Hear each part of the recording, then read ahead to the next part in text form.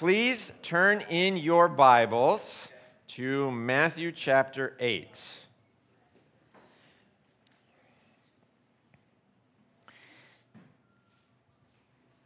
Two kinds of people in the room: those who went to Winter Advance and those who didn't. This applies to both, slightly different ways, so you need to hang with me no matter which group you find yourself in. For those of you who are at Winter Advance, you might be thinking, okay, I learned something. I'm going to do something. I went home and I was like, okay, I'm going to make this change in my life. And then there are others of you that are like, I heard some good stuff. I took some notes. Maybe if I get around to it this week, I'll, look through them again and think about it. Right? Then there are those of you who didn't go. But most weeks you're faithful to come here or to the main building and hear some kind of message, or you have a personal devotion time and you read through something and you're like, oh man, I really need to work on that. And then what happens after that, right? What happens after Winter Advance? What happens after a Sunday school or a main service message? What do? Well, I want to submit to you today that in my experience as a youth pastor, we need to act quick, not just as a youth pastor, as a person. One of the reasons is because our memories are short, and then when we go a lot of times when we go on retreats or things, we get kind of up on like a mountaintop experience. If you've ever been on a mountaintop, you know that they're not very big. Most of the rest of the world is not the mountain, and you're usually somewhere other than the mountaintop. And so while you're on the mountain and you're soaring high, close to God, and feeling that way, there are things that you feel. There's attitudes of the heart, strength of the will. I'm going to take over the world for God kind of ideas. And then as that starts to phase, you start to walk back down the mountain into the valley where most of life is lived, and you cool off spiritually. The willpower, the desire, the inertia that you had going up, it just kind of fades with it. And you end up not really any further along than you were before you got up on the mountain. And so I think my message to you today is to act fast on the decisions that you made. Now, maybe you went to Winter Advance and you were like, well, I didn't really come away with anything specific that I intended to implement in my life. Well, we talk about things all the time here to implement in our lives, and it may not have been covered exactly in Winter Advance, but here we are at the new year. Have you had that conversation with God about your prayer life? How's that going? How's your prayer life? Do you pray regularly? Do you have a list? At Winter Advance, Daryl Smith said that he has a prayer list, and 6 people are on that prayer list all the time. 6 people he is praying for that they would come to know Jesus. Do you have something like that? If not, maybe God wants you to do that. You should be praying for the lost if 6 is the right number, or if 3 is the right number. I don't know. But there's something, right? Something to act on before you get back down into the valley. How about Bible reading? Sometimes we look at the Bible, it's a big book, and we say, I don't know where to start. Should I, start in Genesis and try to go all the way through? Are you kidding me? That would take forever. I don't suggest that. If you've never read through the Gospels before, I'd start there.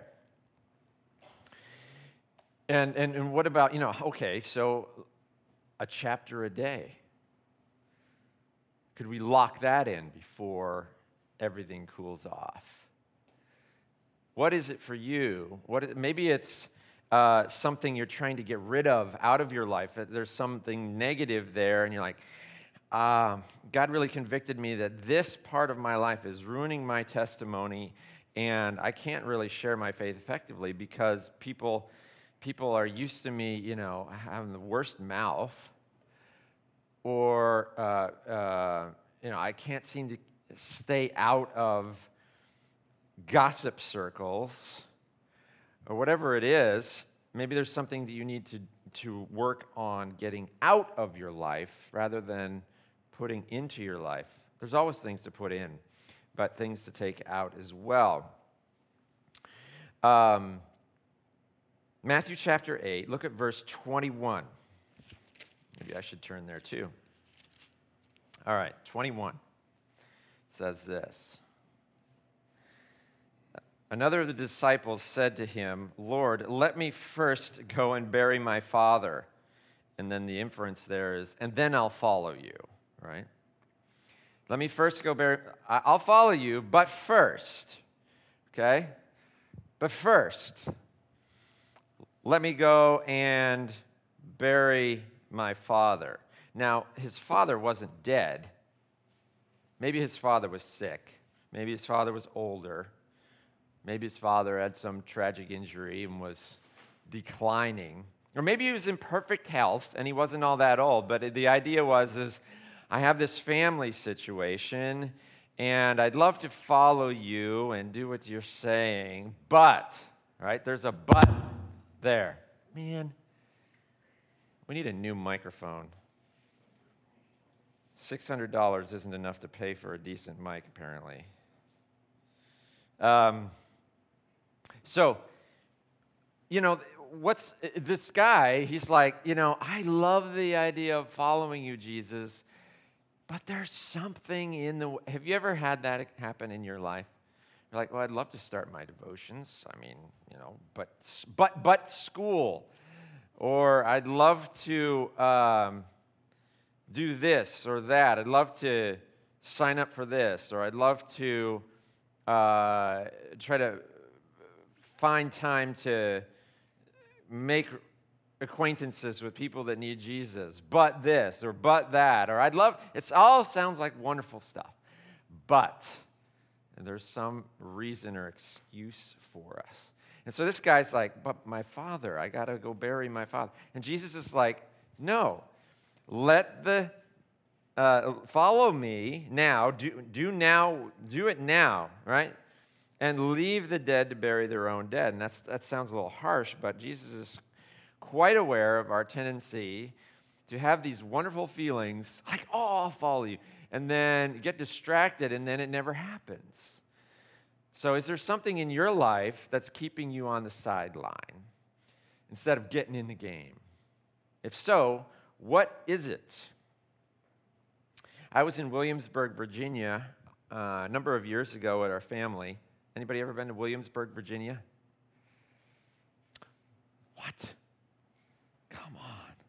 Williamsburg is one of those old historic towns that is set up to be like it was in the colonial days.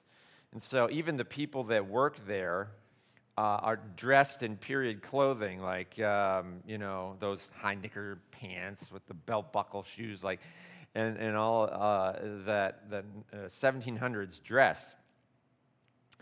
And so you walk around, and they have all these interesting things, and you talk to the people, and they'll explain, if they were a butcher, how it would have worked during the colonial days, and that would be great. I was fascinated, and so was Andrew. We got over to the blacksmith. And it was really fascinating because, if you've ever seen a blacksmith work, you know that they take the iron and they stick it in the fire. And then as it heats, it changes color and it starts to glow. And then they pull it out, and then they take a hammer and they have the anvil there, and then they put the hot iron that's glowing, and they pound it with the hammer and shape it that way. And then after, several hits, they'll stick it back in the fire, wait a little bit more, pull it back out, and they'll hit it some more. Why do they put it in the fire? Because Have you ever tried to shape iron that was cool? I mean, it doesn't really happen because, it's super hard. But when you heat it up sufficiently, it gets soft and moldable enough, and then you can pound it into and shape it into all kinds of useful stuff. And so there's a phrase, I don't know if you've heard it, but it comes out of that concept, and the idea is to do things promptly. And we say, strike while the iron is hot. Strike while the iron's hot. It's like you only have a certain window of time where it's moldable. And then it cools, and it's not flexible anymore. It's not malleable, as we would say it is. And, excuse me, when we think about our hearts warm to the concepts of the gospel.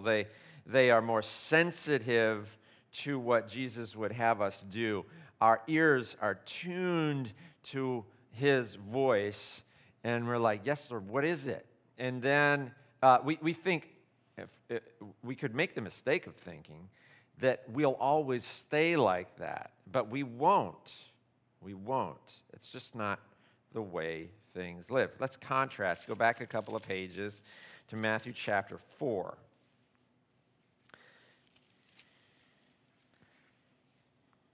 Verse 18. While walking by the Sea of Galilee, he saw two brothers. This is Jesus walking. He saw two brothers, Simon, who is called Peter, and Andrew, his brother, casting a net into the sea, for they were fishermen. And he said to them, follow me. So just like the other guy that we were just looking at. Follow me, and I will make you fishers of men. And I don't know what it says in your Bible, but the next word in my Bible is the word immediately. You notice that? Immediately. They left their nets and followed him. And I don't know if they had any concept of the principle that I'm talking about this morning, but they ended up following Jesus for 3 years, became apostles, and lived their lives and had a powerful impact on the world for the gospel because they immediately left their nets and followed. They didn't wait. They didn't say, I'm a teenager. That's for adults. No.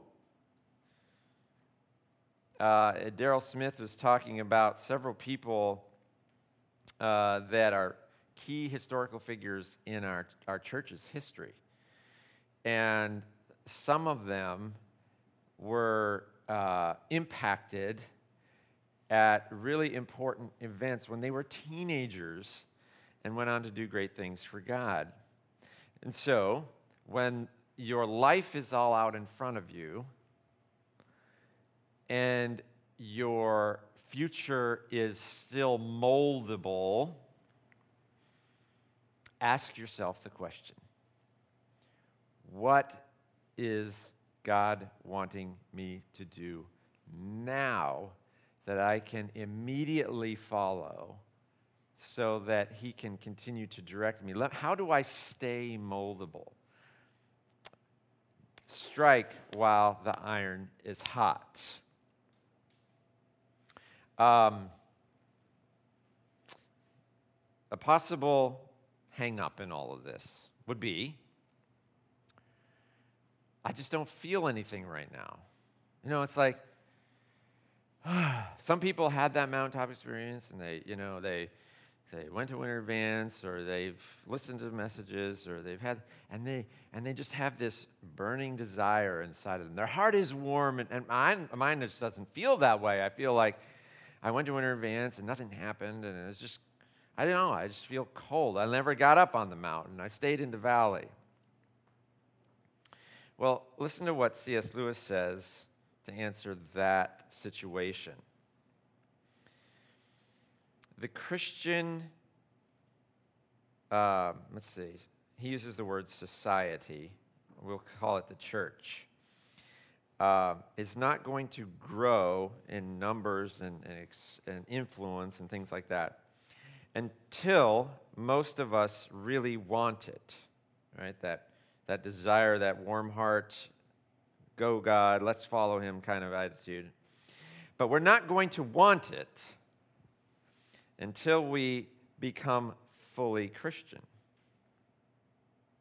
May I repeat, or I'm sorry, I may repeat, do unto others as you would want them done to you, till I am blue in the face. But I can't really carry it out until I love my neighbor as myself. I can't learn to love my neighbor as myself till I learn to love God, and I cannot learn to love God except by learning to obey him.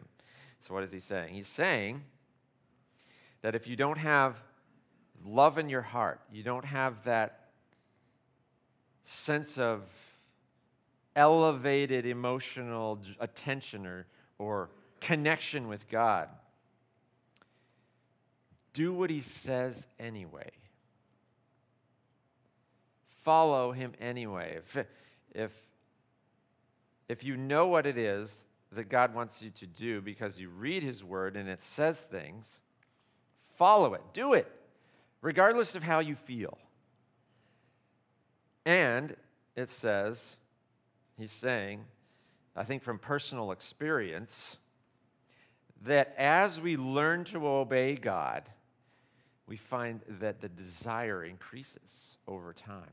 Because we see the wisdom of following God. We see the results of following God.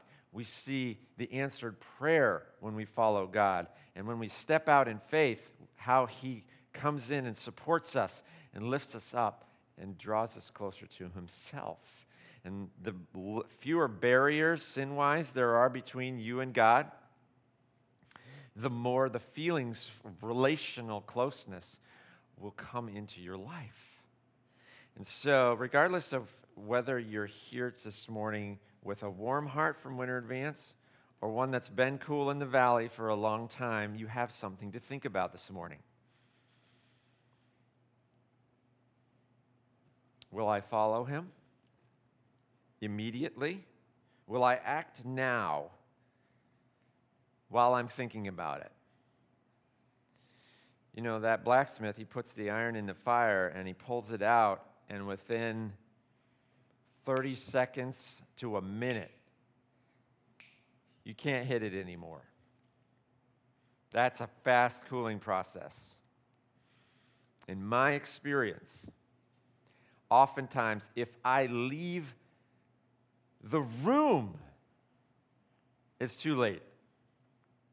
Sometimes I need to just sit and deal with whatever issues in my heart before I get up and leave, or it won't happen. Because as soon as I stand up, conversation, distraction, and we never get back to thinking about it. I love how God can sometimes bring things back to me in strange moments. And I know that's the Holy Spirit working inside me.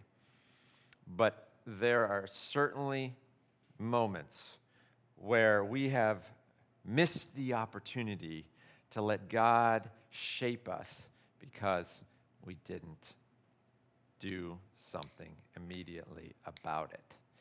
There's another group, a final group of people in the room. You're like, okay, I understand your point. I need to, my heart is open to what God, I'm feeling like I'm in a place right now where I want to do something, or you know, there's people in the room that know, all right, I'm still in the valley, but I understand if I get going, all right, get the car moving, it'll start to warm up, and it could help. There's the final group of people in the room that is like, all right, yes, I figured out which one of those categories I'm in, but I don't know what to do. I don't know what to do. My suggestion to you is to not complicate things too much. Right? Because you know how it is when, especially for you older ones who are thinking about your futures because it's right on top of you. Like, oh, where am I going to go to college? What am I going to do with my life? And you start freaking out, right? Because there's big decisions. We can sometimes do that with our relationship with God, too. It's like, oh, instead of simpler questions like, how can I rein in my tongue on a regular basis when I feel that anger inside of me? Instead of that, we're like, okay, I'm supposed to listen for God. Okay, does he want me to be a missionary in Africa today? Like, is that his plan for my... That's a huge deal. I mean, why not start with something a little smaller, a little more immediate in the outcomes, and then watch God work in your life and build up your faith, and then he can direct you more easily, all right? So don't go, shoot the moon, as we say, right away. If you're sitting here like, I don't know where to start, I would suggest that the best place for any Christian to start with their walk with the Lord, if they haven't been walking with the Lord, is to get a regular quiet time started in your life. When I was 18, it was the summer before my senior year of high school, I started a journal, right? And at that time, I still wasn't right with God, but I started a journal, and I didn't really know what to write in it. And so I just write about my day and blah, blah, blah. Well, I got into a better group of friends at church, and we started hanging out together. And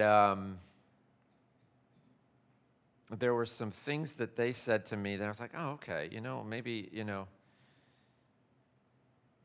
maybe I need to spend a little bit more time doing like Bible reading with my journaling. And so I did that, and I started to track what I was reading in the Bible at the top of my little journal entries.